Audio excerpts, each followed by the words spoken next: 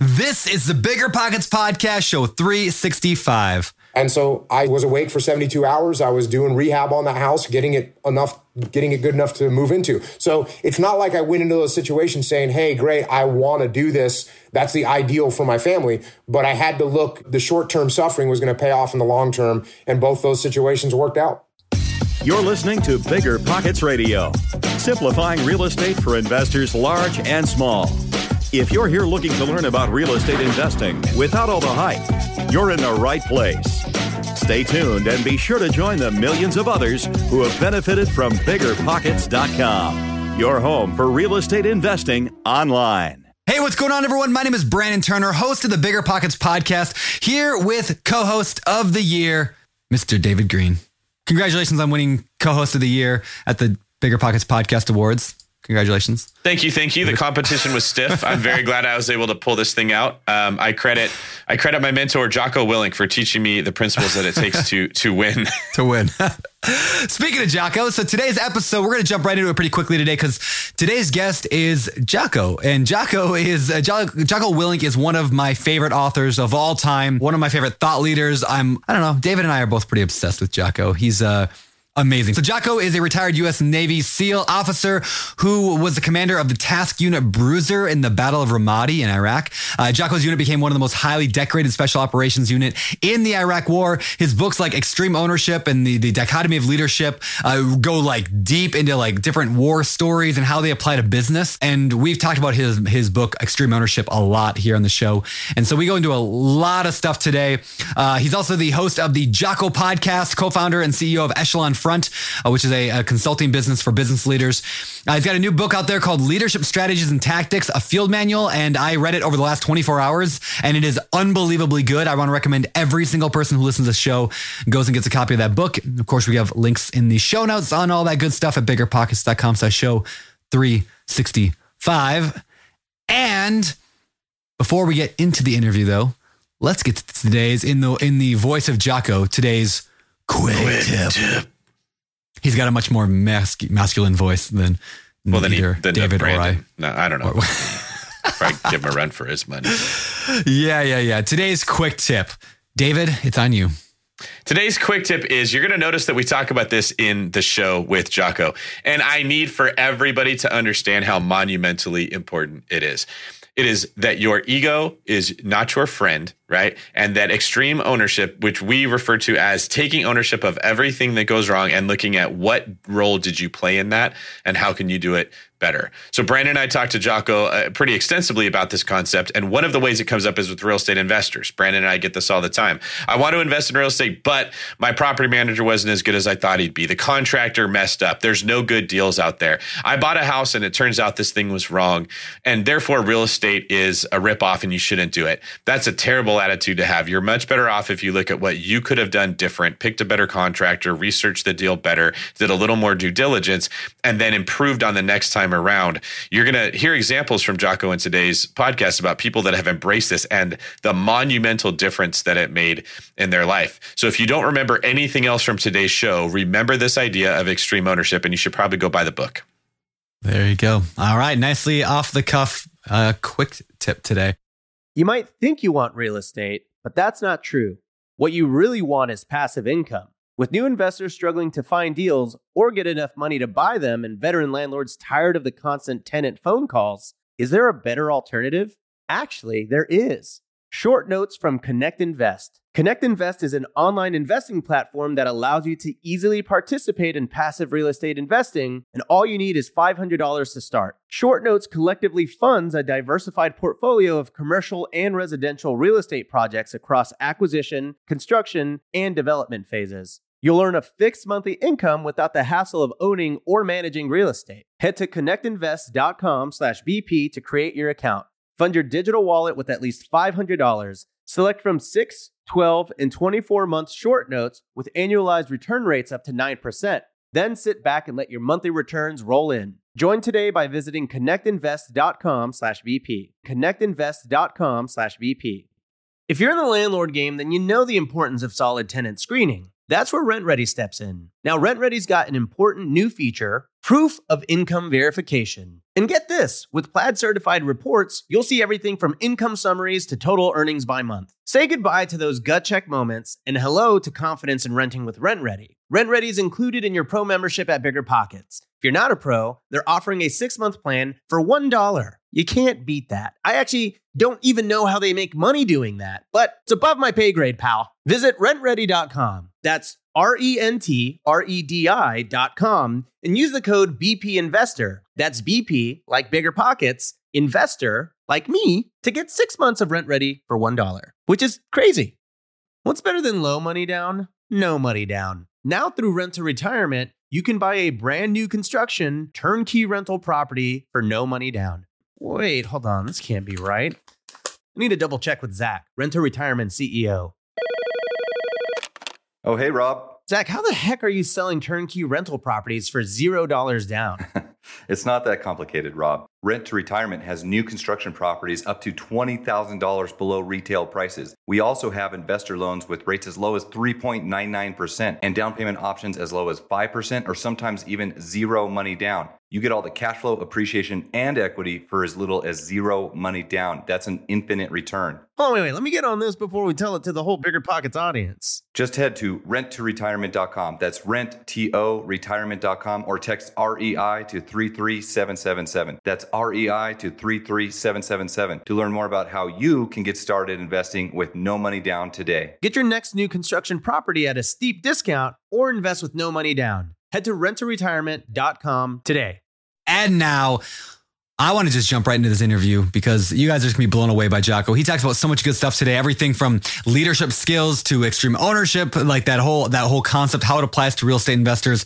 We go through a lot of his real estate story. Actually, he does some real estate as well. So we go through a little bit of that and just stuff that applies to every single person who either leads a team or leads any kind of like ambitious goal, like real estate investing or whatever. You're going to learn a ton of stuff about that. And without further delay, let's get to it. Our interview with Jocko Willink.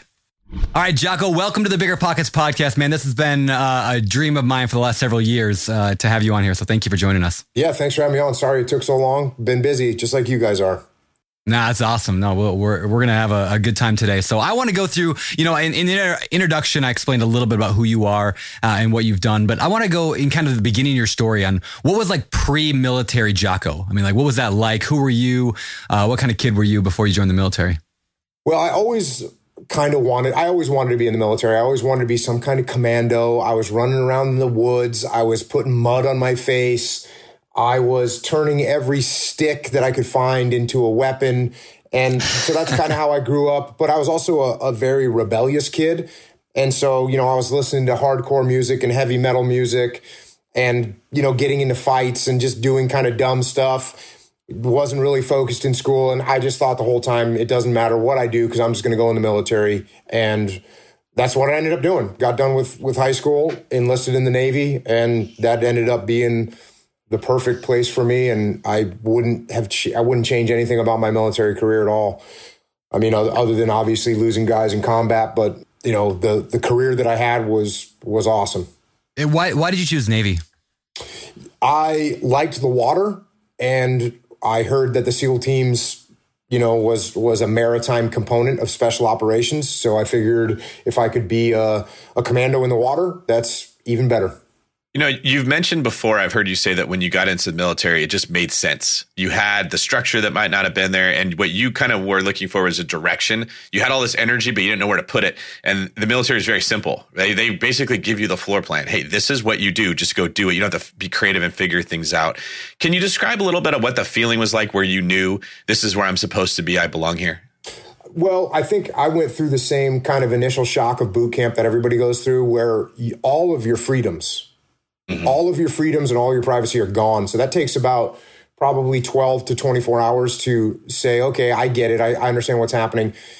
And pretty much after that, and even while that was going on, I was kind of into it, man. I'd been waiting, and so I was ready, and it didn't take long for me to recognize the fact that I had a blank slate. So all the dumb stuff I'd done as a kid was gone. Didn't matter. No one cared what my background was. No one cared who my parents were. No one cared what my grades were. No one cared about any of that. It was do what you're supposed to do and you'll progress. And so as soon as I figured that out, which was, like I said, very quickly, I got on board and started trying to be a good military individual. And then when I got the SEAL teams, I tried to be a good SEAL.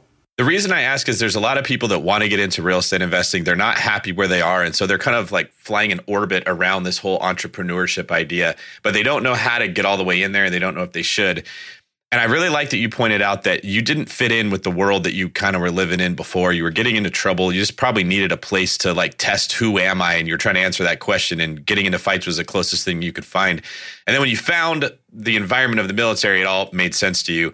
And there's a lot of people that are in their jobs feeling the same way. They know they have creative ideas. They know they have things they want to do, but their job is to sit there and look at that spreadsheet and put in those numbers, not to come up with a new marketing plan. And when you find it, if they could find what you described when you entered the military, that's something people should absolutely grab a hold of and say, okay, I need to pursue this harder. I definitely think that if you can find something that you enjoy doing, you should try and do that as much as you can. And I also think that you have to recognize the fact that you're going to do, if you're going through life as a normal human being, you're going to have to do some things that you don't want to do. And that's okay too. You know, even when you talk about real estate, you know, I was always trying to buy houses and I was always buying, you know, the old strategy. And not that I did this purposely, because I wasn't really smart enough to figure this out, but you know, the strategy of you buy the worst house in the nicest neighborhood that you can afford, you know, buy the worst house on the block. So I was doing that not because I wanted the worst house or not because it was a long-term strategy, but because in the areas I wanted to live, the only house I could afford happened to be the worst house on the block, which meant I was often moving into houses that were barely livable. I mean, the first couple houses that I bought out in California were unlivable when I bought them. As a matter of fact, the first house that I bought in California, when I brought my wife there, I mean, she wanted to walk away from the deal. The person had been collecting chicken wishbones. You know what a wishbone is inside of a chicken? So the person had been collecting these chicken wishbones and they were all hanging on strings above the kitchen sink. I mean, and I'm talking probably 50 chicken wing bones in this. The counter in the kitchen was made of wood. So what that meant, it was severely rotted out. It smelled. It was gross. There was this disgusting deep maroon shag carpet that was all worn down to the mat. And I'm going through this walkthrough with my wife. My wife is like, she wants to walk away from the deal.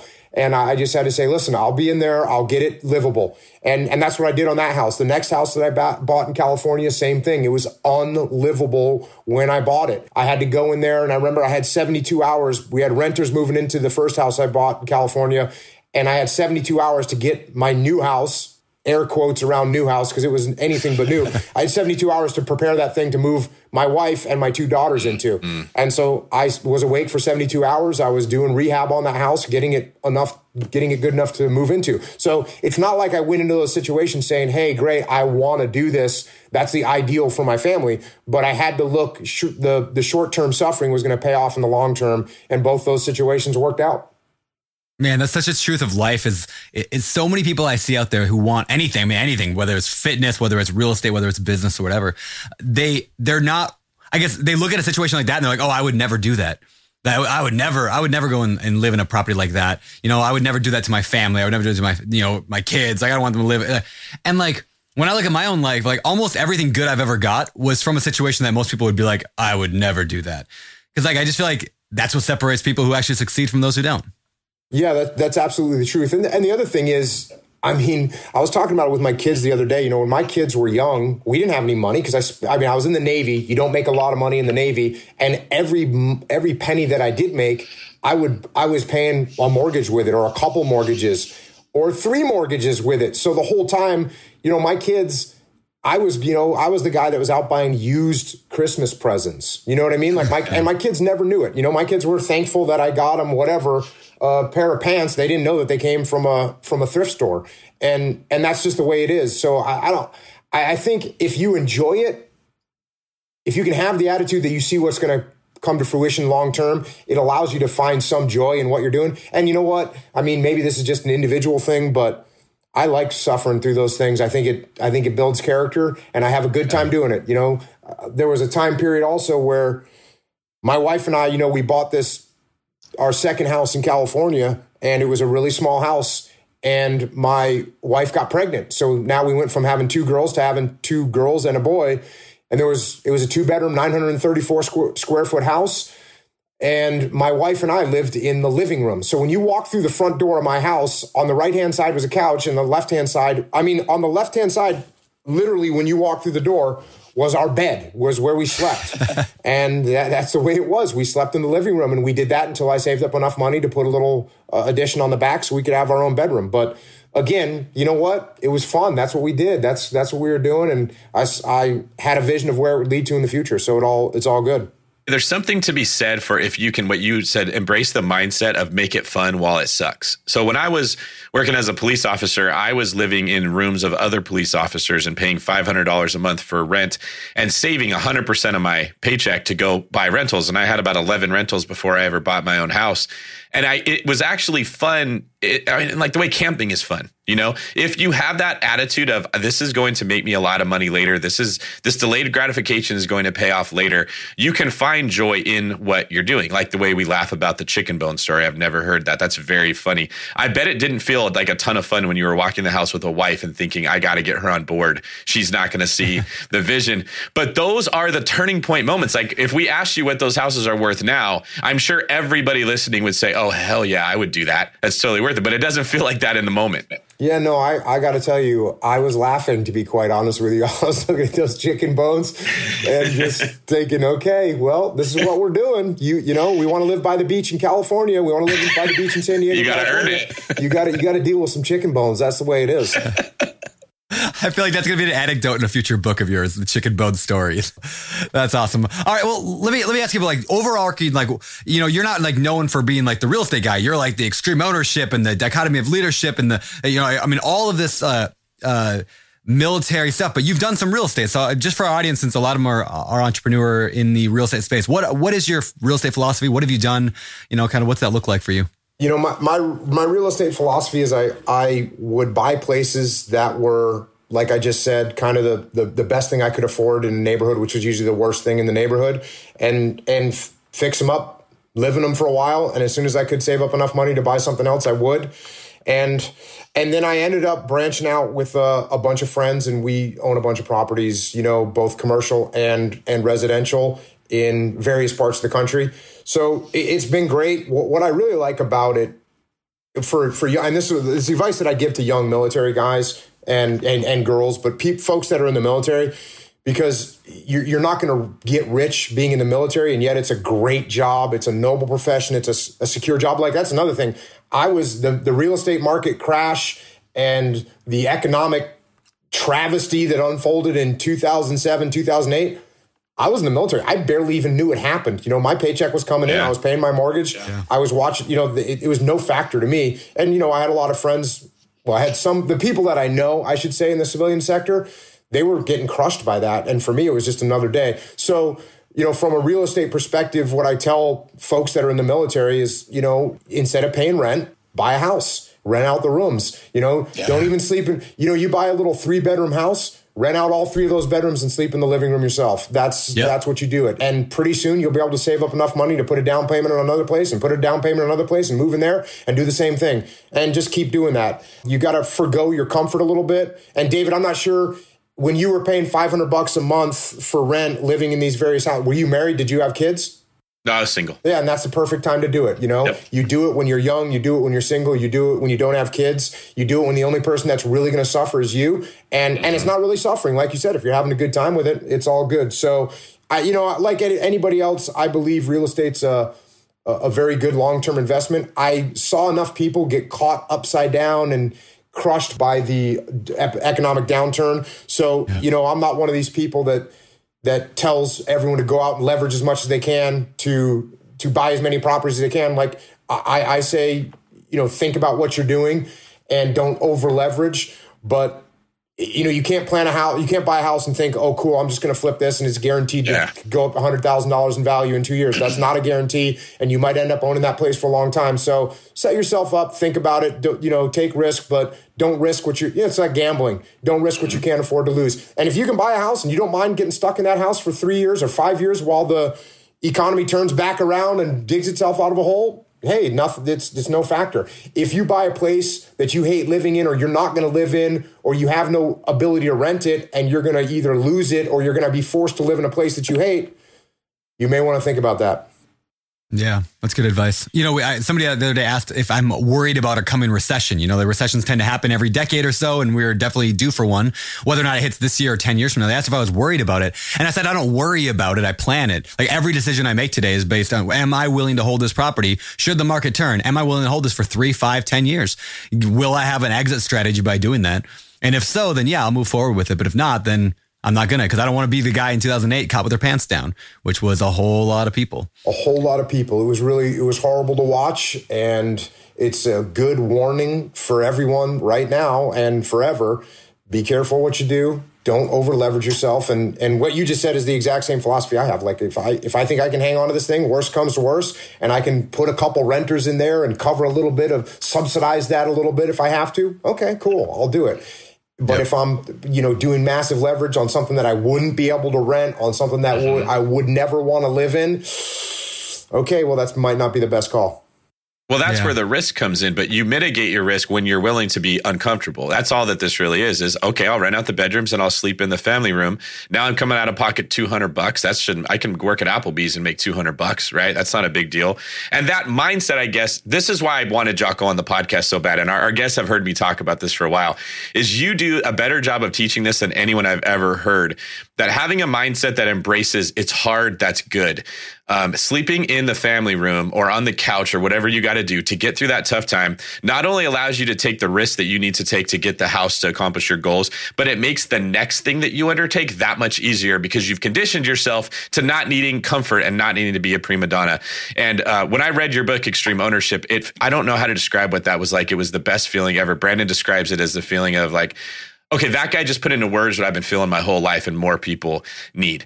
And that's why I love what you're talking about, because it's really just looking at if you look at it and say, okay, I'm sleeping in the family room. I'm in America. I have running water. I have a toilet. I have a roof over my head. Like my bed is a little less comfortable, but I'm sleeping in a bed. For most of the time, the world has been spinning. People slept on the ground in a cave if they were lucky, was the dirt soft. It doesn't seem so bad at that point. When I was working as a cop, I was working 100-hour weeks and people said, how do you do it? And I just said, I sit in an air conditioned vehicle, temperature controlled. The car does most of the work. Right. I go in a couple calls an hour, but a couple days, out of a 20-hour day, a few hours of that is hard work. The rest of it's not really that bad. And if I keep thinking that way, then I can keep doing it. And you understand that mindset. Do you mind expanding on that a little bit for what you've seen with people that you've been trying to coach or help, the mindset that when they can embrace it typically leads to a happier and a more successful life? Well, any situation that you get in, no matter how negative it is, there are positive things that are going to come from it. And you gotta, if you allow yourself to focus on the negative aspects of something, well, then that's where you're going to go. That's where you're going to go mentally, and that's where you're going to go emotionally, and that's where you're going to go physically. But if you look at these small positives, whether it's, hey, look, I'm in an air-conditioned car, or whether it's, hey, look, I own a piece of real estate by the beach in California, if you look at those positive things, that will keep you mentally moving and emotionally moving in the right direction. So those things are really important. And, I'm just thinking it goes further. Like after I had my son, several years later, my wife got pregnant again. So now, even though we had built a new room on there for my wife and I, well, guess what? Now I had 4 kids and one of them was going to be a baby. And so what I did was I took and went and cut my son's bedroom in half. And I had my newborn baby and my son, who was like 6 or 7 at the time. I had them living in fundamentally a prison cell sized room, but that's what I had to do. And that's what you do. You get your work boots on, you strap on your hammer, and you go out there and make it happen. And that's, for me, it was like awesome. It was like, hey, my kids have their own room. It's 10 by 8, but they have their own room. And my wife was like, cool. It sounds good to me. So, yeah, as opposed to, oh my gosh, this is horrible. They're in these tiny rooms. We're not providing for them correctly. We're bad. No, it's actually, we're awesome. We're taking care of them. We're doing the best we can. And they're going to be stoked one day. And they're going to look back and say, yeah, that's the way we grew up. And it was a good time. Yeah. You know, there's this thing we talk about a lot in personal finance called the creep, or the income creep. And it basically says like over time, we tend to like, here's an example. When I was in college, my wife and I when we first got married and we were like young and super poor, we stayed in our car. Everywhere we traveled, we just slept in the backseat of the car. I'm 6'5.5", like awkward tall. And she's like 5'10", or we're tall people. Cram in the back of a little Prius. That's what we did because we had to do it. Then later on, I got a little more money, started staying at Super 8 motels. Like Super 8 was like high level, right? Then it moved up to a little bit nicer hotel. Then today, I go somewhere and I'm like, my instant thought is like, I wonder what the Marriott has, or, maybe in the Four Seasons. Like I'm pushing up there, right? And so the danger that everybody goes through is this like idea of like, once you get to that level, it's really hard to go back down that creep.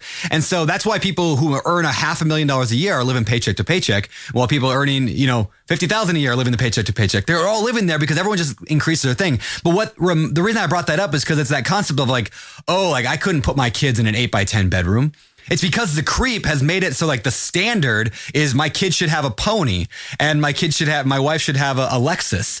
I can't put my wife in a Toyota, like, cause that would be irrational and awful. And so that's just something like I'm constantly having to remind myself as I build wealth and as I get more and more successful in life is like, let's not get too comfortable at this level. Like there's this like, I have to be content in all situations and not just in the good ones. Yeah. And, that goes back to what risk you're willing to take. And I'll tell you, when we were early on kind of making some moves, investing money into my own businesses and stuff like that, I said to my wife, hey, look, worst case scenario, we'll be in an RV traveling the coast of California surfing. Yeah. And I would be totally stoked to do that. I'd be fine.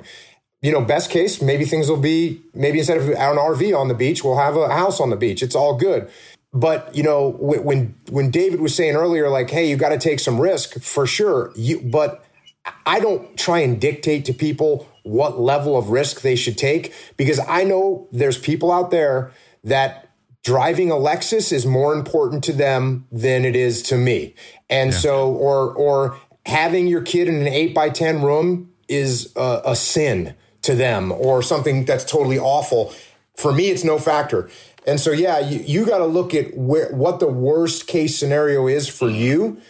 And then you got to figure out if you're willing to take that risk. And look, the bottom line is, if you want to get rewarded, you're going to have to take risk. And the more risk you take, the bigger reward you're going to have. But you got to remember that things are not always going to go your way.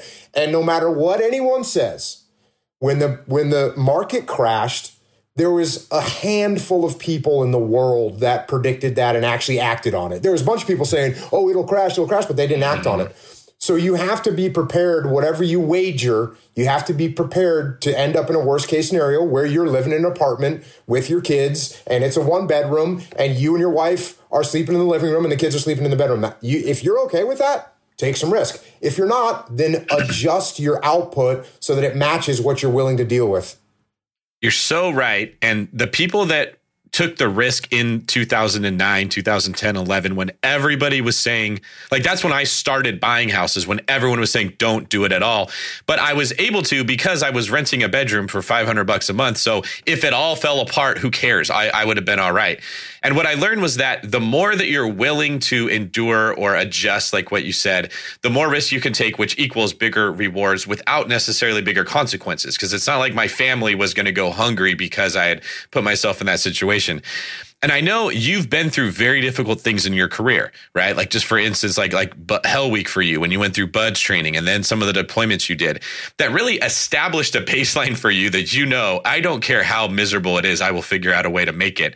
That actually helps you in the business world because you can accept it's going to be really tough. I'm going to be living in an RV or whatever. I will take bigger risks. And then a hard day's work to you doesn't feel like a hard day's work because you've done a harder day's work before. That was kind of the mindset I was talking about with how I can work a 20-hour day. Have you noticed that a lot of the successful people you're rubbing elbows with now had that same trait, that they went through a more difficult thing earlier in their life, so now it doesn't seem as tough for them to do what they have to do to win? I think that if anyone is going to reach any level of success, they're going to have to take some risks, and B, along the way, they're going to lose. They're going to get tripped up sometimes. It happens to everybody. And that's when that attitude that you were talking about earlier, that I talk about, which is people that got tripped up and said, oh no, this is a disaster and I'm never going to make it out of this. Well, guess what? They don't. People that say, oh, I got tripped up. Cool. Now I have a better story to tell in 10 years when I do get to where I want to be. People that have that attitude, they tend to proceed out of things correctly. Whereas people that get bogged down in a bad situation, it hurts them. It hurts them. David mentioned Buds Week. Can you explain what that is, Jocko? Like, what is Hell Week or Buds and then Hell Week, and what is that whole thing for the Navy SEALs? Buds is the basic SEAL training that you go through, and then part of the training is something called Hell Week, where you don't sleep and you do physical activity for like 5 or 6 days, and a bunch of people quit. I mean, in the grand scheme of things, it's not really that big of a deal. I got 4 kids. I mean, there's times where my wife with 3 kids or 2 kids, and one was a newborn, or one was on the way and she's got morning sickness and she's not sleeping at night. I mean, single moms that are out working 2 or 3 jobs, trying to raise, hey, you going through Hell Week, you get to work out a bunch, you get all the food you can possibly eat, and you're getting trained and you're getting paid to do it. It's not that big of a deal. And same thing with Buds. Like, Buds is an extended, hey, you get to work out a bunch and you're going to be cold. Ooh, you're going to get tired. Oh no. You're going to get dinged up a little bit, but it's not that big of a deal. It's good. All it does is weed people out that don't actually want to be there. So, do you learn anything in Buds from a tactical perspective? Not really. Do you learn that that when you're going through something that's not fun, that it'll eventually stop? Sure. And you can utilize that attitude. But, the real challenges in the SEAL teams don't come until you get to the SEAL teams. And really, for me, it wasn't until, September 11th and the war started. And that's when you actually start to figure out who you are. Well, the purpose of Buds, I would imagine, is, like you said, to get people to quit, to weed people out. It's not necessarily turning you into a super commando type guy, but it's to establish a baseline of, life can suck really bad. It can be really hard. You don't have to quit. That way, you're a good investment when they want to start pouring into you. And I've just seen that pattern in life. The people who start with an internship and they're not getting paid that much, but they're willing to show up every day and work 60 hours a week, and they're humble. They earn the right. They've proven that they won't quit. So now that it makes sense for their boss to give them the best training, to give them the best tools, which is what a Navy SEAL is. They're getting the very best training, the very best attention. They're being molded as a person. They're not just your standard, let's plug this person in because we need someone to man a post in this position. It's the same thing as a cop. When you earn the right to get extra training because you haven't quit and you've showed up and you've shown you're dedicated, you get all kinds of cool stuff. I mean, that's when the job really becomes fun. And it's not just in law enforcement and military that works. If you prove to the boss at your job, I'm willing to do whatever it takes, which probably won't be as hard as Buds training was going to be, they're going to want to pour into you. And I just wish more people understood that concept, that you have a lot more control over your own outcome in life with your job than what you think, than when you just wait for someone to say, hey, here's an opportunity, just stick out your hand so I can give it to you. Yeah, well, you mentioned a little key to business and a key to life, which is hard work. If someone's willing to work hard, then you have a really strong chance of getting noticed. And you have a really strong chance of, like you said, someone trusting you, investing in you, paying attention to you, and helping you. Whereas if you're waiting for someone to do something for you and you haven't done anything for them, you're gonna be waiting for a really, really long time. When you were talking about boot camp and my attitude, when I got to the SEAL teams, my goal is all I want to do is be a good SEAL. That's what I was doing. Okay, what do I need to do to be a good SEAL? I need to work hard. I need to study. I need to prep my gear. I need to not be late. These are fundamental things. And if you take that attitude into any environment, any work environment, don't be late. Show up with the right gear. Be prepared. Study what you're supposed to study. Know what you're supposed to know. That's so much of the battle right there, as opposed to thinking, well, I'm going to sit back and hope that someone's going to give me the path. There you go. Like, no, get out there and do what you're supposed to do.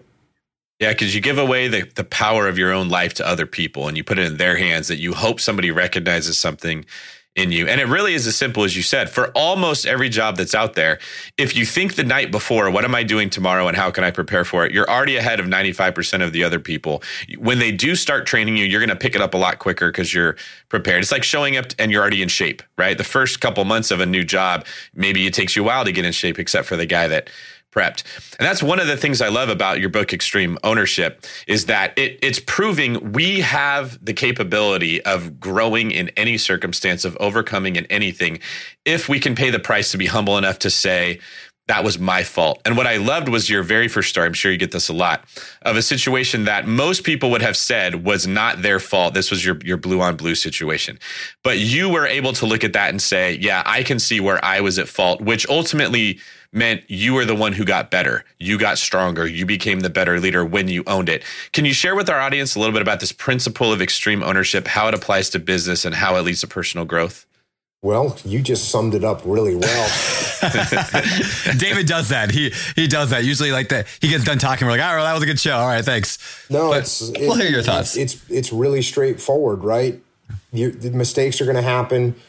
Your life is going to happen. Your life is going to unfold. And the longer you sit around and blame other people, other things, other circumstances for the situation that you're in, the longer you're going to be in that bad situation. The minute that you say, okay, this is what's going on, this is on me, and I'm going to do what it takes to get it fixed. If you take that attitude, I'm telling you right now, that will turn your life around. But the moment you say, well, I'm in this situation because we don't get paid enough money as a cop. I don't get paid enough money as a Navy guy. I got ripped off and bought a car on 24.9% interest. And now I got these car payments and now I can't afford to save for a house, right? The minute you're blaming that car dealer for selling you that car, instead of saying, okay, you know what, this is my fault. And you know what I'm going to do? I'm going to take this expensive car that I can't afford. I'm going to bring it down there and I'm going to trade it in and I'm going to get a Hyundai for $1,200 because that's all I actually need. And I'm going to fix this problem. The minute that you actually take ownership of the problems of the situation that's putting you in the situation you're in, that's when you can actually go start solving those problems. And obviously it applies to an individual in your personal life, but it applies to your business and your teams as well as a leader. When something goes wrong and you're the leader of the team, I haven't had anyone come up with a situation where I'm the leader of the team, something went wrong and it's not my fault. If I'm leading a team and something goes wrong, it's 100% my fault. So what do I have to do to fix that problem? And if you have that attitude, I'm telling you, your world will begin to change. And it's not going to be easy to change. It's not even easy to take ownership for those things in the first place because we as human beings have these big giant egos. And the last thing we want to do is say, oh, this happened and it's my fault, when it's much easier to point my finger at my wife for spending money that she shouldn't have spent, or at my kids for spending money that they shouldn't have spent, or at my boss for not giving me the bonus that I so much deserved. It's like, guess what? None of those are their fault. It's your fault. I didn't explain the situation with my wife so she understood our finances. I didn't explain it to my kids well enough. I didn't develop a good enough relationship with my boss. I didn't work hard enough. I didn't deliver the results that my boss needed. Those things are all my fault, and here's what I'm going to do to fix them. Yes. There's been a handful of books in my life that have been like, they changed the way I think. I mean, Rich Dad, Poor Dad did it for me the first time. And like this book called Life in Air, but Extreme Ownership did that for me very much so. Cause it changed. I mean, anytime I look at any situation now, I naturally, like, that book comes to mind. I probably think about your book almost more than any other one, just because that concept comes to mind all the time. But then when I explain it to other people, I get a lot, and maybe I don't know if you get this as well, but I get a lot of like kickback against it, like pushback of like, yeah, but it's not, I mean, like, you shouldn't lower your self-esteem by saying everything's your fault. And it's really not your fault. I mean, sometimes just you have bad people around you, and it's really like, I get surprisingly amount of people who disagree with me on extreme ownership. And to me, it just seems like common sense. But why is that? I mean, why do people just fight against that? Well, people fight against it because their ego hates it. I hear every single one of those excuses times 10. I mean, I work with companies, I work with businesses, I work with leaders all the time, every day, all day. And I hear every excuse you can possibly imagine. I mean, hear the one that you just said, it's not really your fault because you got a bad team. Yep. Well, guess what? Who's in charge of the team? You are. So that means you train the team. That means you mentor the team. That means you get rid of the people on the team that don't know how to do their jobs. Okay, that's all on you. You can't, if you've got bad people in your life on a personal level, guess whose fault that is? That's your fault. You brought those people into your life and you allow them to continue to sit there. You get yourself upside down financially. Well, guess what? You can blame whoever you want to blame. It's on you. What are you going to do to fix it? That's what you got to ask yourself. So yeah, I get every excuse that you can imagine, and I have yet to have one where I said, yeah, good point. That's not your fault. Yeah, no, I'll give you a really hard example. When someone says, hey, what about someone that gets cancer? What about someone that gets a really bad disease? Hey, how do I take ownership of that? The answer is straightforward. Look, that's horrible, but here's what you have to do. You have to take ownership of how you're going to respond to that, right? You have to take, what are you going to do? What are you going to do if you've got a terminal illness? Okay, take ownership of that. How are you going to live the next 4 months of your life? What are you going to do with the rest? That's what you need to take ownership of. So look, that's an extreme example. Obviously, I have not had cancer. I've lost some friends to cancer. And the ones that I've seen that had that attitude of like, okay, number one, I'm going to fight. And number two, I'm going to get my life in order to the best of my ability. And I'm going to enjoy what I have left. Those are the people that had the best attitude the whole time. So even with something as harsh as that, it's like, what can you do? How can you look at this in the best positive light? And that's another one, with the attitude of saying, hey, when something goes wrong, good. And someone will throw that at me. And I've had people not even throw that at me, not in a I got you kind of way, but in a legitimate, hey, I just got diagnosed with cancer. How do I say good to that? And the answer for me is like, okay, let's look at this. You're here right now. You have an opportunity to fight against this, and B, even if this is a 100% terminal disease, guess what? You're here right now. You can enjoy your family. You can mend things that relationships that you've hurt. You have time right now that if you would have gotten hit by a car, you wouldn't have. So you've got your mental capacity in order. There are positives to it. And my point is, look, it's a horrible situation, but what are you going to focus on? Are you going to focus on all the negatives and go down into that abyss? Or are you going to say, okay, these are the cards that I've been dealt. What positive can I take out of this and how can I move forward? And that's really the best possible thing you can do. What I love about the concept of extreme ownership, or one of the things I love, is it's very simple to when you describe when I got in the military and I realized how simple it was to win. It wasn't easy, but it was very simple. It was just, hey, here's every answer that's going to be, or question that's going to be on the test. And here's what the answer is. Just remember it. Show up on time, have your gear looking this way. This is the way you do whatever. Extreme ownership works the same way. Anything goes wrong, you look at how it could have been your fault. So when I first heard it, I was a cop, and I was one of those cops that was very irritated when I had a partner that wasn't very good. And I would complain about it either to myself or to other people. And I heard that, and it just like baptized my brain with, okay, that suspect just got up and ran away when I had already stopped him. And I had him sitting down in the corner where he couldn't get away with his legs crossed. My partner came in, was very casual. The dude saw it, scoots off. Now I got to go run him. I got to spend the rest of my life or the rest of my shift sweating and, itchy and miserable. And I just realized I've never told him, hey, my expectations when I detain a guy is that you control him in this way.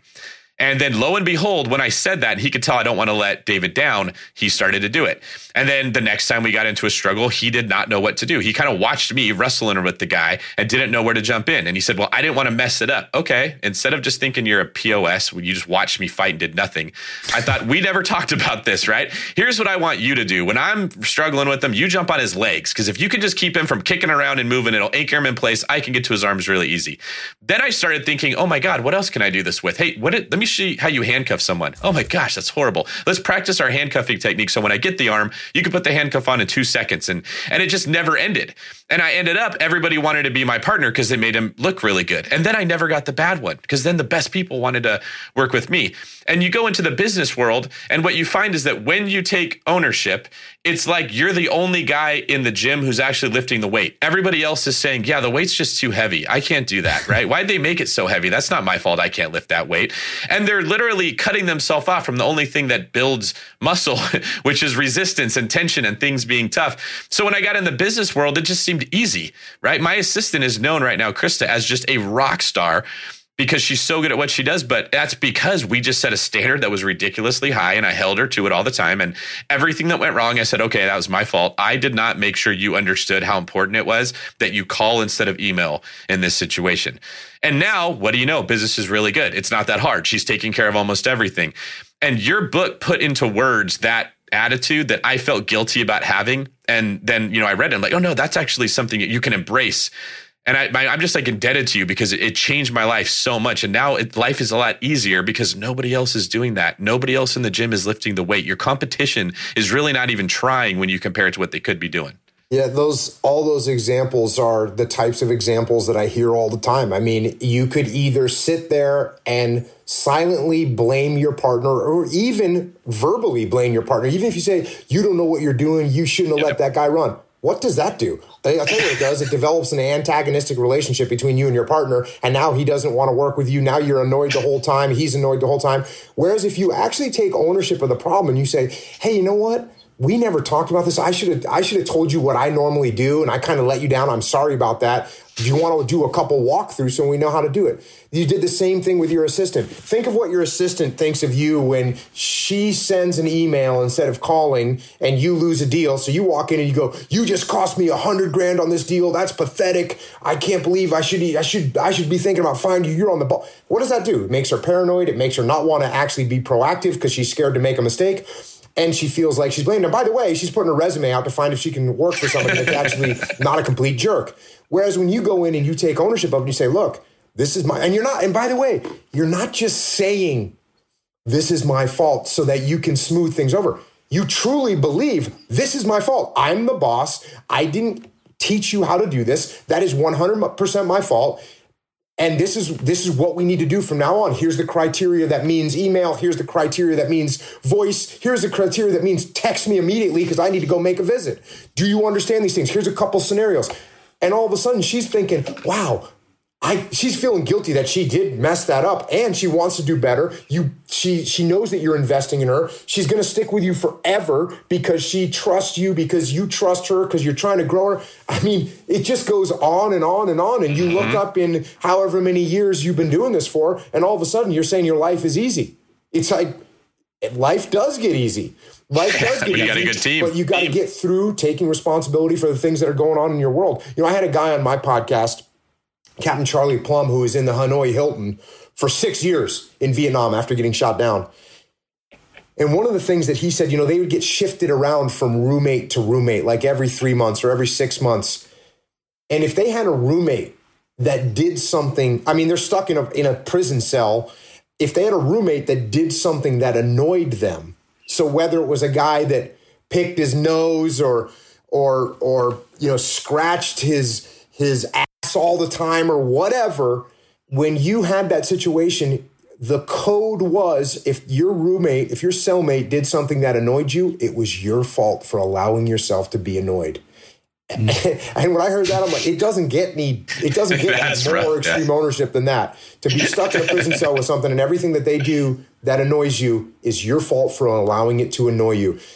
And so what these guys come out of there with the most incredible bond, and not to mention they get through living in close quarters with someone with no food for 6 months, 8 months, or a year. So yes, this idea of taking ownership is very powerful. It's hard to actually do if you let your ego get in the way. If you don't let your ego get in the way and you take ownership of stuff, it will absolutely improve your life. One of the biggest areas for real estate investors, myself included, where I tend to not want to take ownership is when dealing with contractors, right? As a real estate investor. Yeah, we deal with contractors all the time. How many times in my life, even on this show, and people are probably laughing right now because they hear me every other episode, complaining about a contractor where he ripped me off or he's a month overdue. But when I really in my soul look at the situation, 100% of the time, not 99, not 98, 100% of the time, I could have solved that in a different way. It's always my fault when I really think about it. My ego hates that though. I hate that having to admit No, I was the moron there. I didn't spell it out. I didn't get it in writing. I paid the guy in cash. I paid up front. It's always stuff that I could learn from. But I keep making the same mistakes over and over and over. Yeah. So that's one of the examples I talk about is like, well, and it works with contracting too, right? What if the weather's bad? I mean, you have a good one in your book about that. When you should have set the base closer. Yeah. I mean, there's all kinds of things that you can do if you're planning to do a raid with helicopters, and you know that there's a possibility that bad weather moves in. Well, if bad weather moves in and you don't go on the raid because there was bad weather and the helicopters couldn't fly, and you go, hey, sorry, I can't control the weather. Well. What does that mean? Okay, most people say, yeah, you're right. You can't control the weather. It's not your fault. If you're a good leader and you actually take ownership, you say, you know what?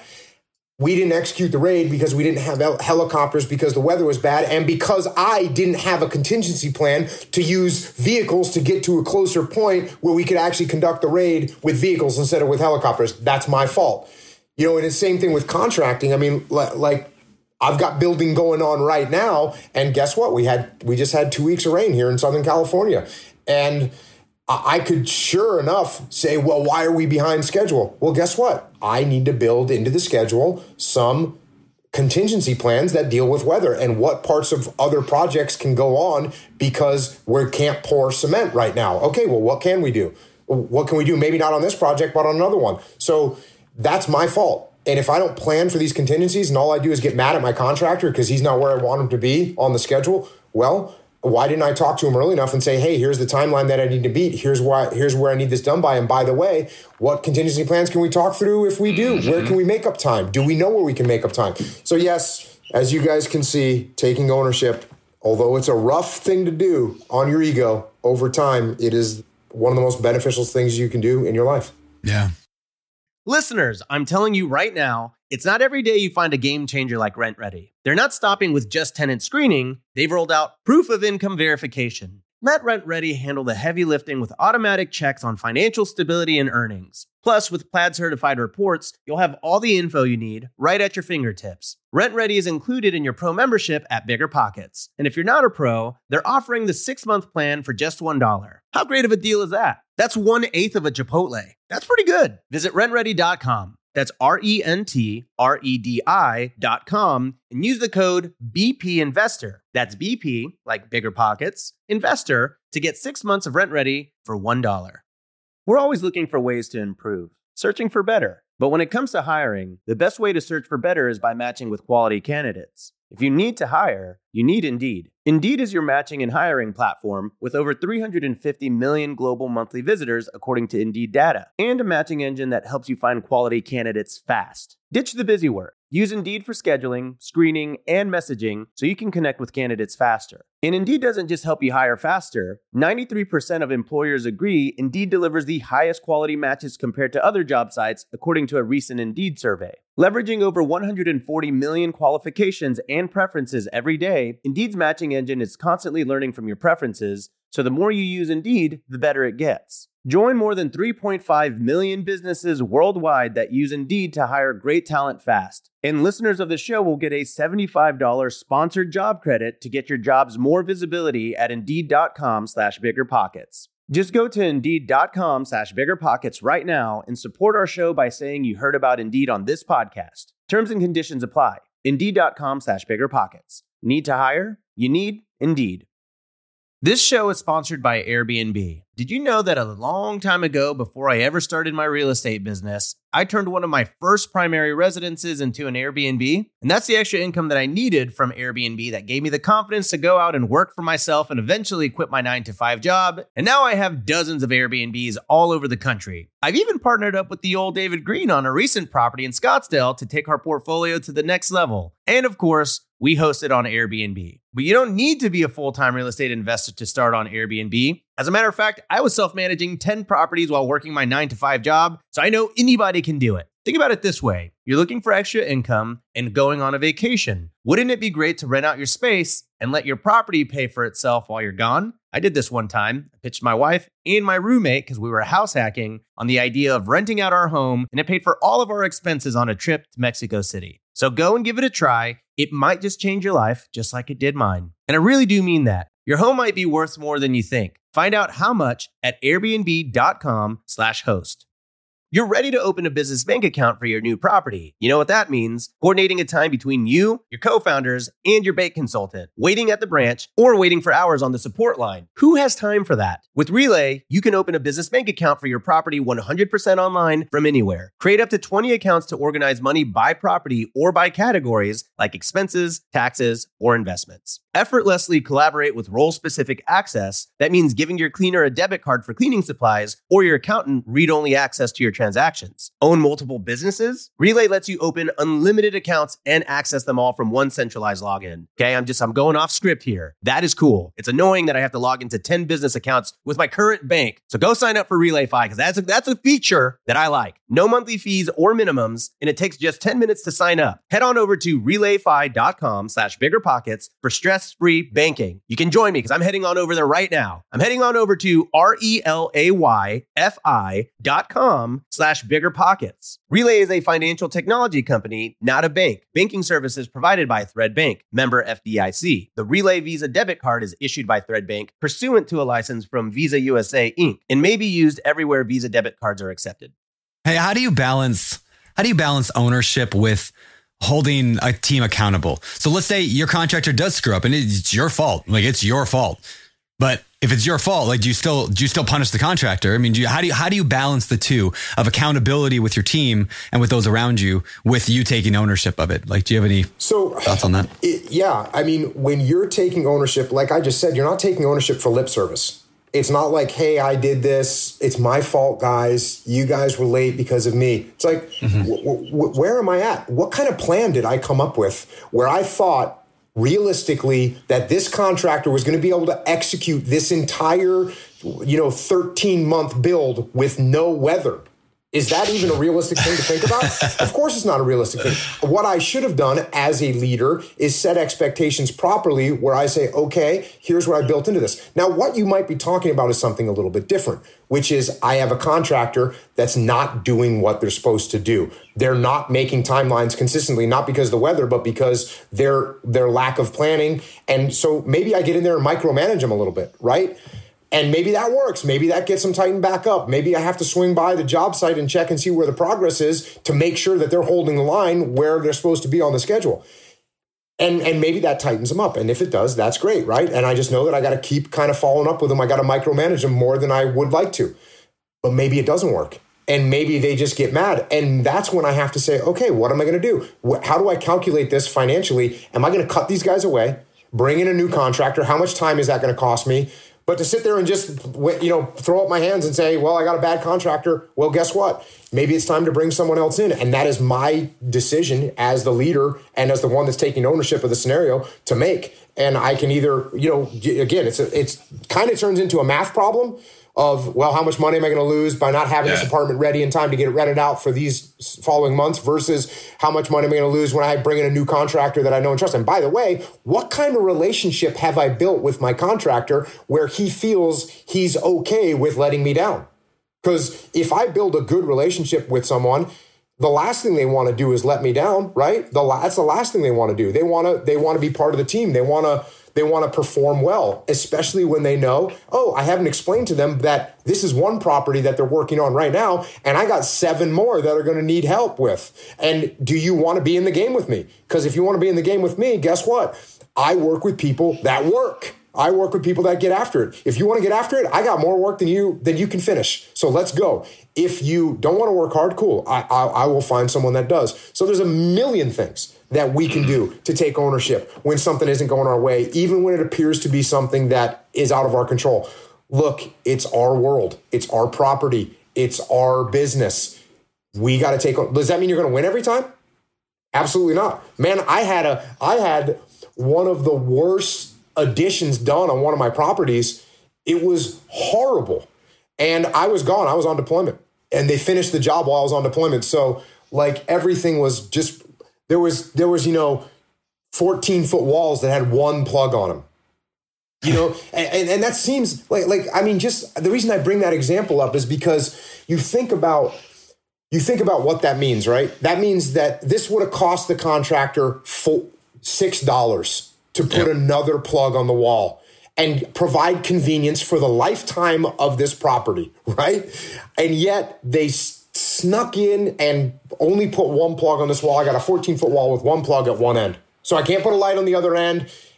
And it's like, okay, that guy's not a good person and didn't do a good job. And I wasn't there to oversee it. What does that mean? That means, guess what? First of all, I should have vetted the contractor harder. Second of all, I should have done a better job checking out the electrical designs to make sure that everything was getting covered. And third, I should have planned to have the job done while I was actually home before I went on deployment so that I could oversee this without burdening my poor wife with 3 kids. And what am I going to blame my wife? Hey, by the way, while you're raising our 3 kids while I'm gone away on deployment, I want you to do electrical inspections on our contractor every single day. Like, that's not happening. So what do? Do I get frustrated? No. Like you said, what do? I learn from it. And then I move forward. That's what we can do in life. That's how we take ownership. Yeah, and that's really where you see the fruits of it come out is the next time you do the job, you've now thought, okay, we didn't even talk about the weather. Let me talk to the contractor. And now the contractor's benefiting from your extreme ownership because he thinks, I never thought about that. Well, what could I do? And you have that conversation. And what you get stronger every time. And I love that you said you're not always going to win, because you're not always going to win, especially if you're pushing to the limits of what you're capable of. You should be losing, right? Like when you work out, you should be going to failure, which means if you did your job in the gym that day, you failed. You could not get that thing up. And that's what you're supposed to be getting to. The goal is to get stronger. And as you get stronger every time, the wins start to pile up and they start to come more frequently. And that's what I feel sets apart the people that end up passing up their competition, regardless of where they started, was because they learned every time. But you don't learn unless you're taking ownership. And that comes up with real estate constantly. Like you guys, that was such a good example of, well, my agent didn't tell me this, and my contractor was supposed to do this, but he didn't do it. Or they're always mad at someone. And what that really means is you were just hoping that it would work out. You did not have any control over what you were doing at all. You were just smoking hopium and hoping that it would just all work out. And that's what I tell people is anytime you get that little feeling in your gut, I hope this goes good. Stop right away. Do not go on that at all. Hope is not a course of action. If you are hoping for things on a deal, it's probably not the deal you want to go with. I mean, yeah, once again, you can do a risk matrix and figure out if the hope is a good enough risk, but you can't count on hope. It's not going to work out for you. Yeah, that's really good. And when you should stop what you're doing right then and there and start to put a plan in place. What can I do to get the information I don't have to feel better? You know, we would never raid a house as a cop and just hope that the people inside didn't have weapons and didn't have a criminal history. There's all these things that we would do to try to put the odds in our favor. And you can never control for everything, but you can have a plan in place for everything you've ever seen.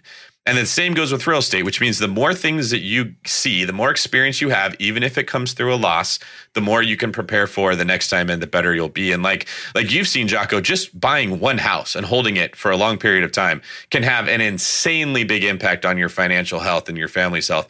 And if you start stacking up those good decisions over and over and over, what you find is that life just starts to get a lot easier. It doesn't feel as hard. You got a good team around you. You've made good decisions. Those are paying off for a long period of time. And that's why I love what you're teaching. Is I really wish that like high school kids and grade school kids were being taught this kind of stuff instead of just, something went wrong. Well, it's somebody else's fault, because that's kind of prevalent in today's society. If we're just being honest, a lot of, if you can be the biggest victim and the loudest victim and blame the most people, then you're the winner.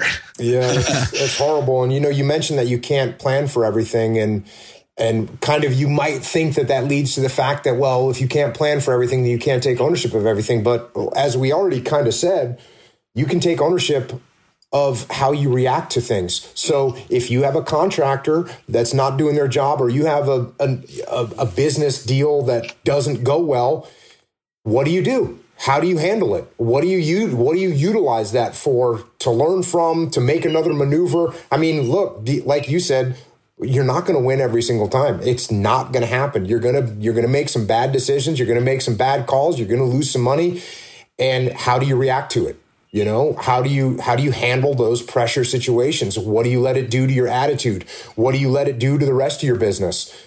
That's what you got to watch out for, because the way you react to things is how you take ownership of things you can't plan for. Yeah, so good. Hey, I want to shift gears a little bit here and talk about something that, well, I'll just give an example. Every single day on your Instagram, just about every day, I follow you on Instagram, you got that picture of your watch at 4:30 a.m., roughly 4:30 a.m. You wake up every morning at 4:30 a.m.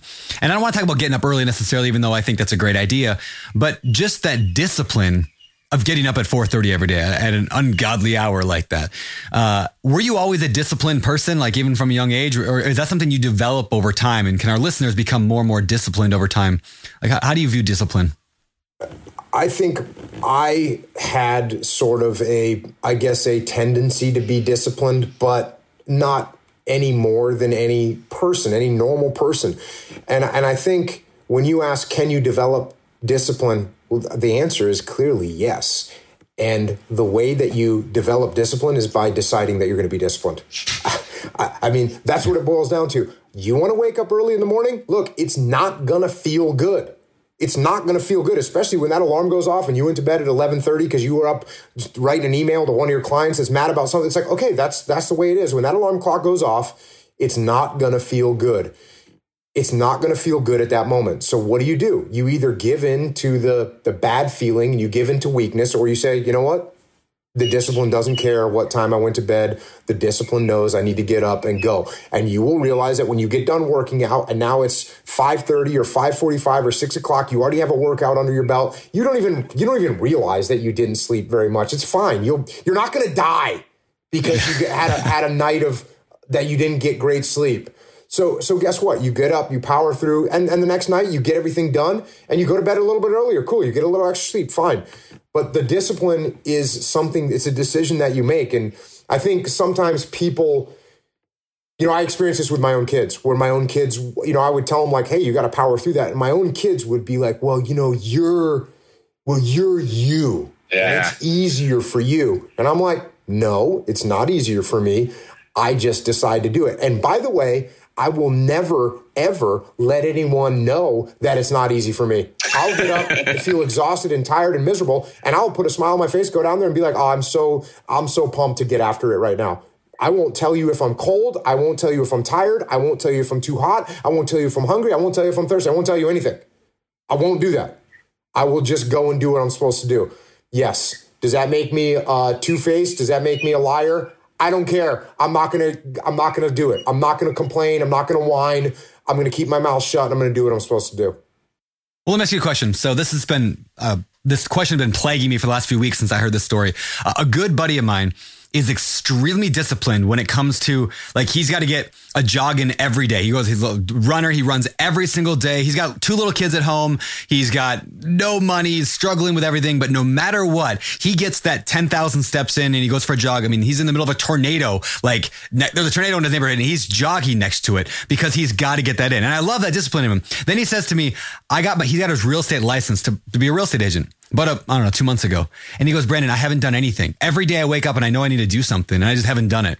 So his question to me was, why am I incredibly disciplined in this area of my life and nothing will stop me? And I get after it every day.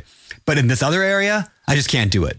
Like, what are your thoughts on something like that? Why are we disciplined in some areas and not others? My thoughts on that are, number one, he hasn't chosen to be disciplined in the real estate area. And number two, it's obviously not that important to him. He's comfortable in the situation, even though he doesn't have any money, he's allowed himself to be comfortable with it. He doesn't mind not being able to provide a good future for his kids. He doesn't mind not being able to have a solid roof. He doesn't mind not being able to have a financially secure scenario. He doesn't mind that. He's comfortable. And yet he's uncomfortable being out of shape. He's got where his ego is focused is he wants to be in shape, because he'll look at some other real estate agent down the road that's fat and out of shape and see, you know what, you might have money and a plan, but I'm in shape and you're going to die before me. And that's good enough for him. So his ego is satisfied by that.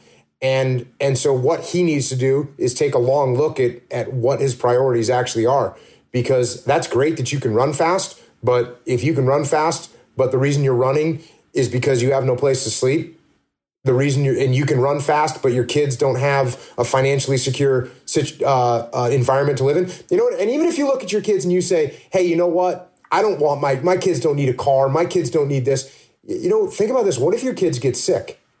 What if your kids get sick? What if your kids get some kind of horrible disease and what they need is doctors outside of the insurance plan that you hopefully have? But what if they need specialty drugs and you just have to say, sorry, I can't afford that because I was too busy running and not focusing on actually building my career. And look, the other thing that's tough about real estate, as you guys know, real estate's not like, oh, cool, I got my license. Hey, week 2, I just got my first deal. Yeah. Like, that's not happening. That's not happening. It's not happening. Yeah. You gotta actually put in time and effort with no payoff. Zero payoff. You know, I know a bunch of people that are real estate agents. Real estate agents don't make money for years sometimes. Hey, look, if you're a good real estate agent, you can make things happen and you know people, sure, there's a possibility you can make something happen, but I wouldn't count on it. You know, if you're talking actual real estate agent, now if you have saved money and you're going to do, you know, what we're talking about, buying houses and living in them and renovating them, that's a little bit different because you can start making that happen. But guess what? You're going in the hole when you do that too. Yep. You're going in the hole when you do that. I drove a 1997 Dodge Grand Caravan with a driver's side window that didn't work. It was taped shut for 13 years.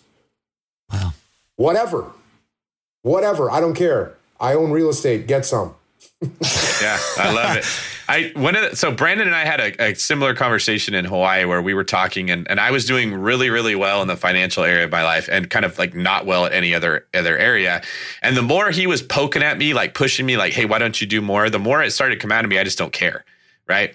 And so I had the opportunity to kind of fudge that or lie to him a little bit and make excuses. And Brandon is my friend, so he probably would have, Brandon is my real friend, so he would have told me that's BS. But a lot of people would have said, oh, I understand, right?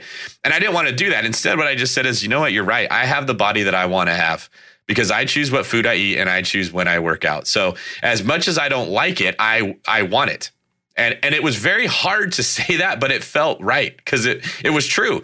I could have a different body if I wanted a different body. I could have more friends and better friends. I could have more everything if I wanted to. And when you say to yourself what you just said, Jocko, I care more about running than I care about my family's financial future, which is what your actions are saying. So your words might as well back it up. It usually won't sit right with you if you're a good person. It will start to bother you. It's like sand in your eyeball. And then you're going to want to start getting it out, which is where change is born. That's the genesis of where I don't like what I'm doing. And that's where people have to start. When they say, oh, I've wanted to buy a house for a long time, but I just haven't taken action yet. Start saying, it's not worth it to me to make phone calls to make the $100,000 that I said I wanted to make. And if you do that long enough, there's just something inside you that wants to fight back. That's like, that's not good enough. And really, that's where change will start.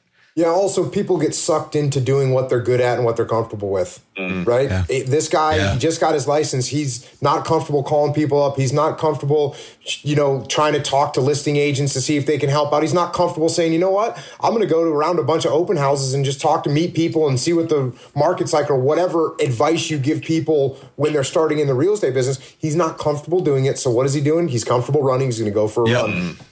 That's exactly it. And that's an ego thing, right? We cater to our egos when we feel the most uncomfortable. That's why they're not our friends. Absolutely an ego. That makes sense. Yeah, and I always talk negatively about ego, but it's not like I don't think you should have it. In fact, you better have an ego. An ego is what is driving you to win.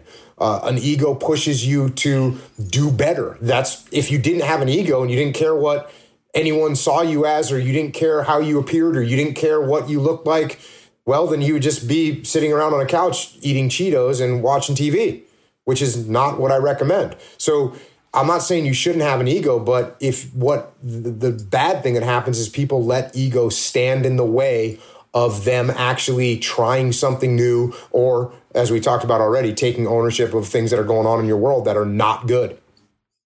Yeah, that's so good. So good. Just to really one last point to that, it reminds me of the workout analogy David you used a second ago. But when people talk about becoming a real estate agent or even investing in real estate or starting a business or whatever, like in Jocko, you hinted at this as well. You don't make money in the beginning, or when working out, you don't get ripped that first time. They're really the results. So it's like, and I actually told this guy when he said he's going to get his license, I said, that's great. But understand, you're going to have to leave your family, leave your wife at home with the 2 kids, which is really hard to do and you're going to feel horrible. Then you have to go do something that makes you zero money at all, nothing, for months. And you're going to have to do that for hours and hours and hours every day for month after month after month and have no progress whatsoever. You're going to feel like a complete failure. And then you're going to feel like an idiot for leaving your family every day. And if you can do that, then you'll probably be a successful real estate agent or a successful real estate investor or a business owner or whatever. But it takes an incredible amount of time and discipline to just fail over and over and over and not see the results. In a world that we're so results driven, like post that Instagram picture, how many likes does it have? Oh, not a lot. Okay, I'm not going to do that again. But it's just a very different world that I think we struggle with, and a lot of people struggle with that. You got any advice on how do you just get through months and months of hell until you see the results? You got to play the long game, right? You're fighting the long war. If you're focused on, and there's actually two. So when you shoot a weapon, and you'll know what I'm talking about, David, when you shoot a weapon, what you're supposed to do is look at the front sight of your weapon, right? Because that's what's going to be in focus. And as you look at your front sight, even if you're looking 300 yards away on a rifle at your target, after a few seconds, that target will become blurry because you just can't focus for that long on a target that's that far away. So what you do is you keep that in the background and you focus on your front sight. That's what you have to do in life. So as you have this long-term goal, and maybe that long-term goal is I'm going to save up $100,000 as a down payment on a house. Okay. So you have that goal. You see what your target is. Well, after a week, that target becomes real fuzzy because it's so far out in the future that you just lose sight of it. So what you have to do is you have to focus on your front sight, which is focus on this week. What can I do this week? What can I do today? What can I do this month that will move me closer to that long-term strategic goal? You look at that front, whether that's, look, I don't care what happens. I don't care how many deals I get, but I'm going to talk to 7 people this week. I'm going to talk to 7 agents this week, and I'm going to see if there's any way I can help them, or whatever goal you make, and you just say, look, that's what I'm going to do. Now, what happens eventually is that daily grind wears you out. And as that daily grind, focusing on the front sight wears you out, then what you have to do is shift your focus back to that long sight again, back to that long-term target. And you say, oh yeah, you know why I'm doing this right now? Because I'm going to get a house one day. And that's where I'm at. And that's why I'm doing this short-term stuff. Then you focus on the short-term. So you got to shift your focus back and forth. Sometimes the long-term goal is so far away that it's too much for you to understand. It's too much for you to start going forward, keep moving forward on. So in that time, just look at the short-term goals. When you get worn down by the short-term goals, cool. Look up for the long-term goal and say, yep, that's where I'm going. I can suck it up right now. I can keep living in this apartment for $500 a month while I'm buying investment properties because I know where I'm going to end up. That can be enough to get you through. Whereas if you go, you know what, forget it. I'm done with this and I'm going to rent a $2,500 a month place with 3 bedrooms and a pool. So, and I'm, by the way, I'm buying a 72-inch flat screen TV today. You just lost that long-term goal and it's not good. Yeah. Well, if you do it right, when you get a long-term goal, it'll pay for all your other things that you want, right? Like Brandon was talking about this, and I've talked about it before too. Let your house buy your car. Let your good investment pay for the luxuries that you really want. Don't blow your capital on that short-term thing that's not going to give you any love back. Yes, yeah. That is a good thing to do. That is a good thing to do, to go in and buy the car that you want with cash and just be like, yeah, I'll take it. Here's the money. Bye. Would you like to talk to our finance department? Nope. No, thanks. We're good. Yep. Hey, Jocko, you have a few books aimed at like kids, and I know you have kids yourself, and I want to touch on this before we get out of here today. And like those people listening, a lot of our listeners have kids at home, young kids especially. Like our audience is 30 to 40-year-old people heavily. First of all, I'm wondering, why did you write these books, the books for kids? And then what lessons are not taught in school today that you're trying to communicate, or that more kids should realize that the parents listening can start implementing in their kids? Yeah. So why did I write these kids books? Because I have kids. And if you've ever gone out and try and buy books for your kids that actually give them a message that are based on the values that you might want your kids as human beings to know, you won't be able to find them. So that's why I wrote these books, Way of the Warrior Kids. What lessons they teach that they don't learn in school? Every lesson that a kid should grow up with that they don't learn in school, which they're not, is what's in these books.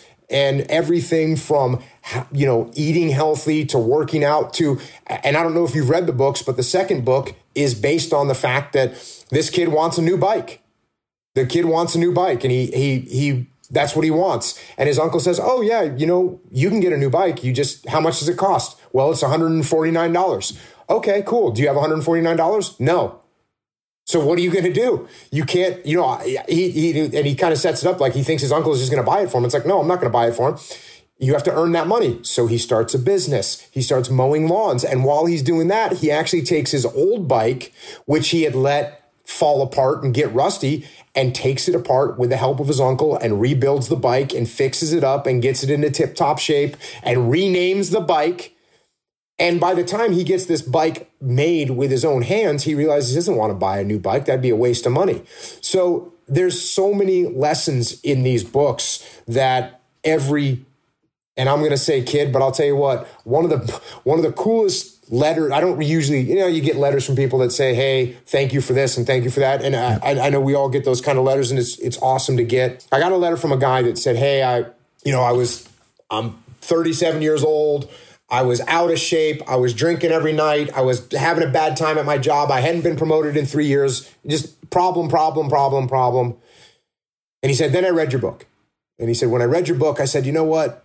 I'm going to start waking up a little bit earlier and just doing a little exercise. So he started doing that. Then he said, you know what? When I started exercising, I said, you know what? Maybe I don't need to drink every night. So I stopped drinking every night. Then I started actually applying myself at my job. Then I started actually getting up early, working out, going early to my job, doing a good job, paying attention. And he said, so it's been 9 months. I've lost 40 pounds of fat. I got promoted at work. I've repaired the relationship I have with my wife and kids, and life is awesome. And then he said, by the way, the book that I read was The Way of the Warrior Kid, which was the first kid's book that I read. So those books, Way of the Warrior Kid is the first one. Way of the Warrior Kid, Mark's Mission is the second one. And Way of the Warrior Kid, Where There's a Will is the third book in that series. And then I also wrote a little kid's book, which is called Mikey and the Dragons, which is How to Overcome Fear. That's fantastic. Yeah, and sometimes, I'm not surprised at all by the fact that like this guy's life was changed by those books, because like it's the simple lessons that change, like they change people's mentality and the way that we think. It's like simple stuff. Yeah, I just had at the event that we just did in Australia for Echelon Front called The Muster, and I just had the CEO of a company, a big investment company. He brought like 28 people or something to our event. So he showed up, and I was talking to him, and expecting him to talk to me about extreme ownership, or expecting him to talk to me about the dichotomy of leadership or discipline equals freedom field manual or the podcast.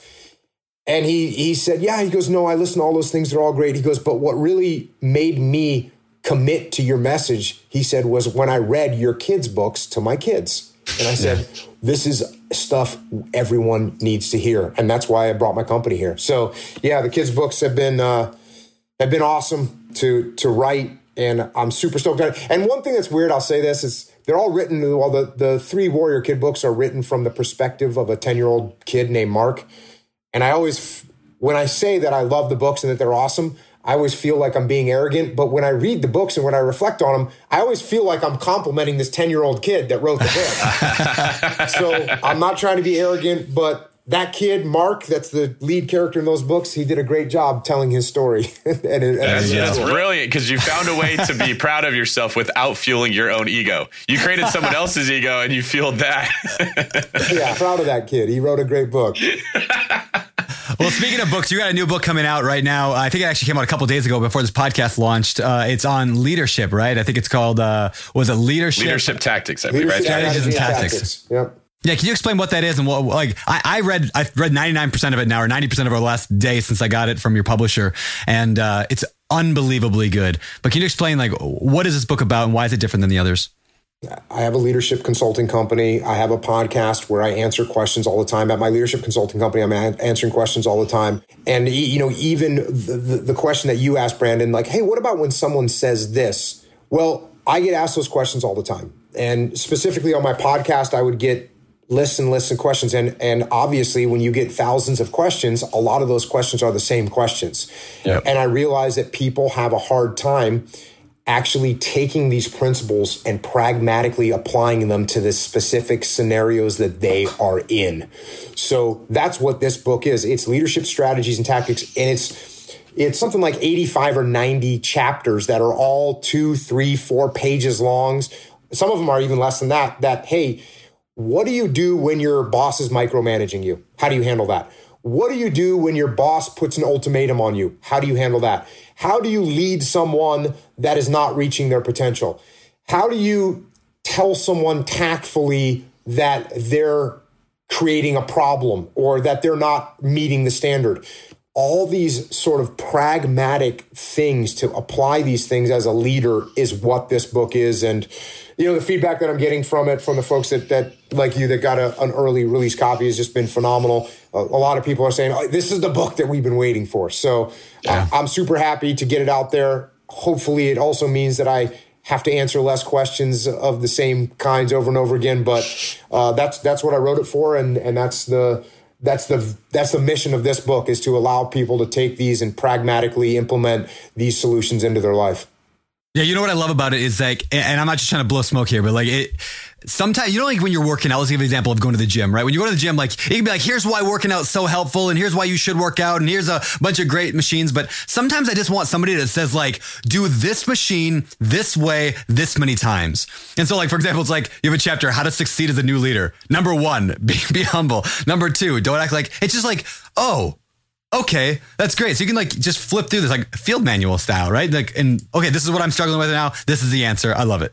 Yeah. Be humble. Like there's a chapter on what to do as a new leader, and one of the things is don't act like you know everything. And this is a big trap for new leaders, because they're feeling like they got promoted. Maybe they don't feel like they should have.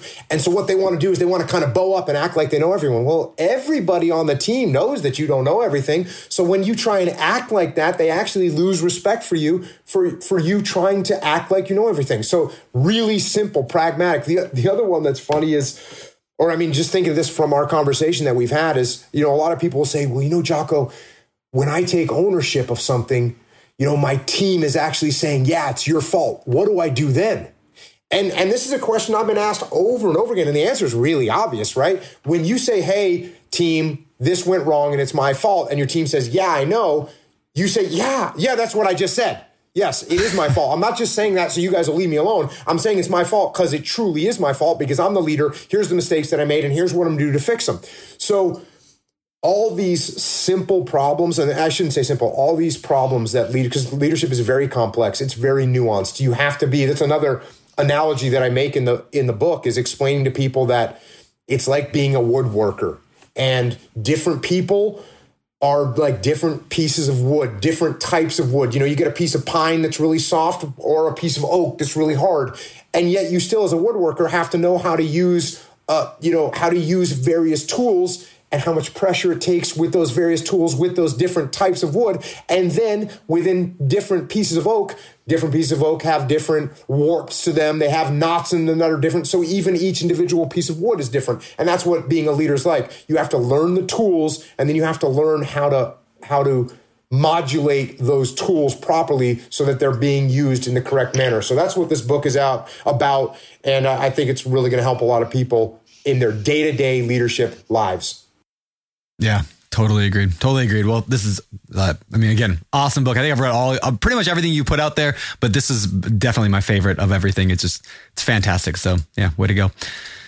Yeah. All right. Well, before we get out of here, just a couple more quick questions. We have a section of the show. We're going to tweak it just slightly maybe, but it is called our world famous Four. This is the part of the show where we ask the same 4 questions every single week to every guest we bring on the show here. And we're going to fire them at you right now. But before we do, let's hear what's going on this week over on the Bigger Pockets Business Podcast with Jay Scott. Hey there, Brandon and Bigger Pockets podcast listeners. This is Jay Scott, your co-host for the Bigger Pockets Business Podcast. This week on the Business Podcast, we have somebody that Brandon Turner is a big fan of. His name is Cameron Herold, and he's author of a book called Vivid Vision. And in that book, he talks all about how we can create the vision for our business, whether it be an investing business or any kind of business, and how we can hold ourselves accountable for achieving our goals. And I know, Brandon, you've used Vivid Vision to build your mobile home park business. So definitely tune in this week and check out this awesome interview. Now, back to your famous 4. All right. Now, let's get to the famous 4. So the first question we usually ask here, Jocko, is, and I'm not sure if you have one or not, that's why we may tweak it slightly, but real estate book. Is there a real estate book that you have read that's made an impact on your life, or a favorite real estate book? And the next book is about business, or the next question is about business books. So I'm wondering, first of all, is there a real estate book, anything that comes to mind that you've read? And if not, I'm going to go to the leadership question. Is there a leadership book you've read that's made a big impact? Yeah, the leadership book that I've read is a book called About Face, and it's actually not a leadership book. It's a book written by a guy named Colonel David Hackworth. And this book is about his experiences at the tail end of or just after World War II when he joined the Army. He served in Korea and he served in Vietnam. And it's about his experiences as a leader in all those situations. It's a massive book. It's over 800 pages long.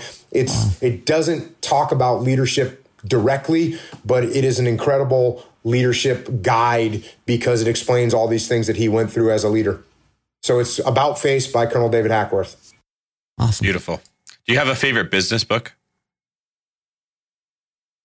You know, I don't really read a lot of business books. And as you know from my podcast, I read a ton of books, but just about every book that I read is a military book or it's about some sort of atrocity that's unfolded in the world. Because for me, being a leader means trying to understand human nature.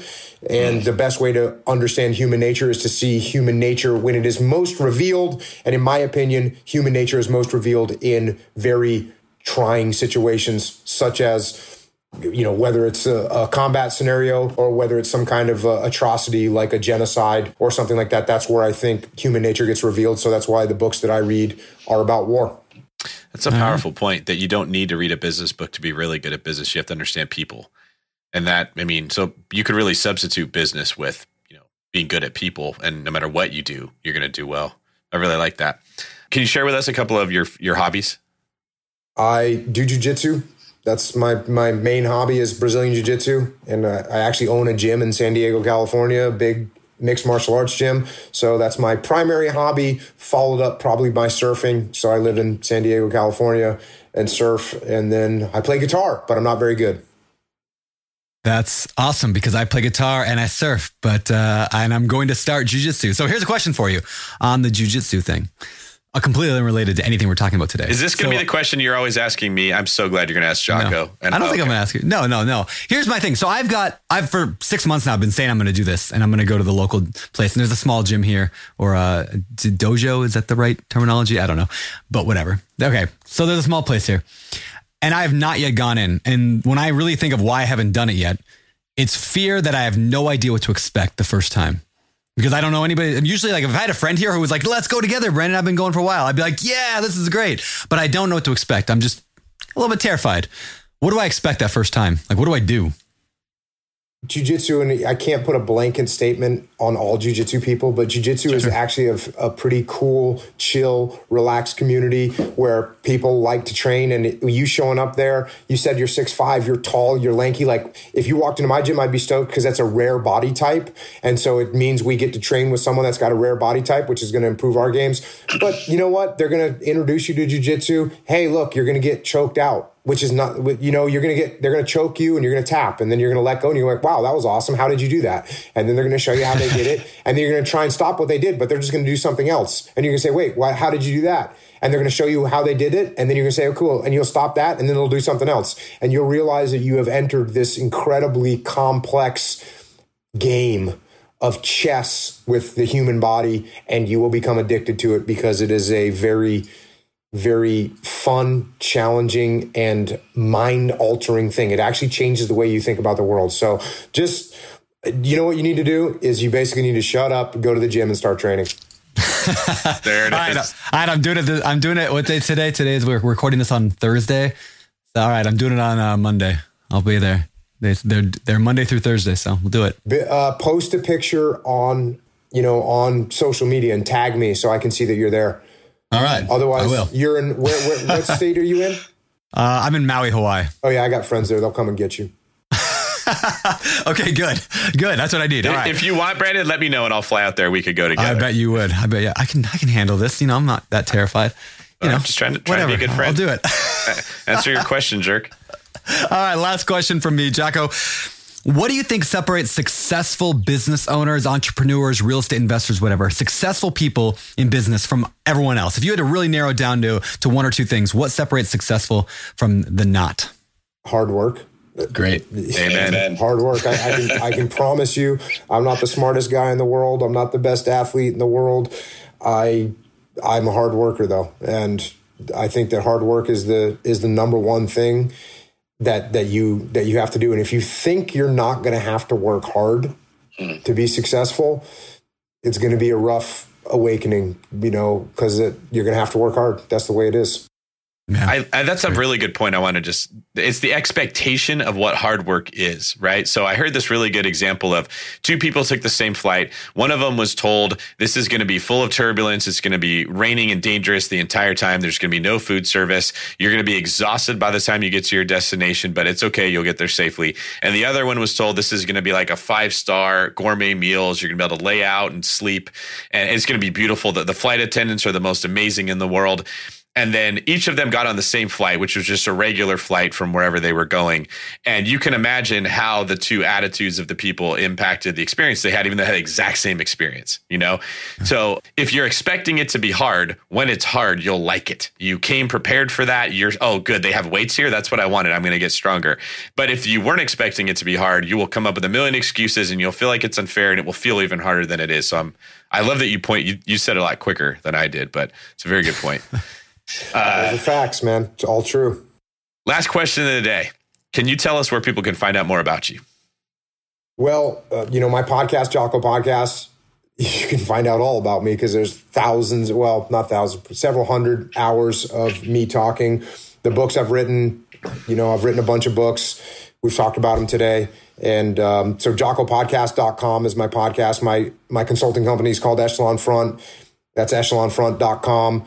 I'm on all the social media platforms, Twitter, Facebook, and Instagram at Jocko Willink. If you want to contact me, usually Twitter is the best one for me to see and respond to, but I look at all of them. So awesome. All right.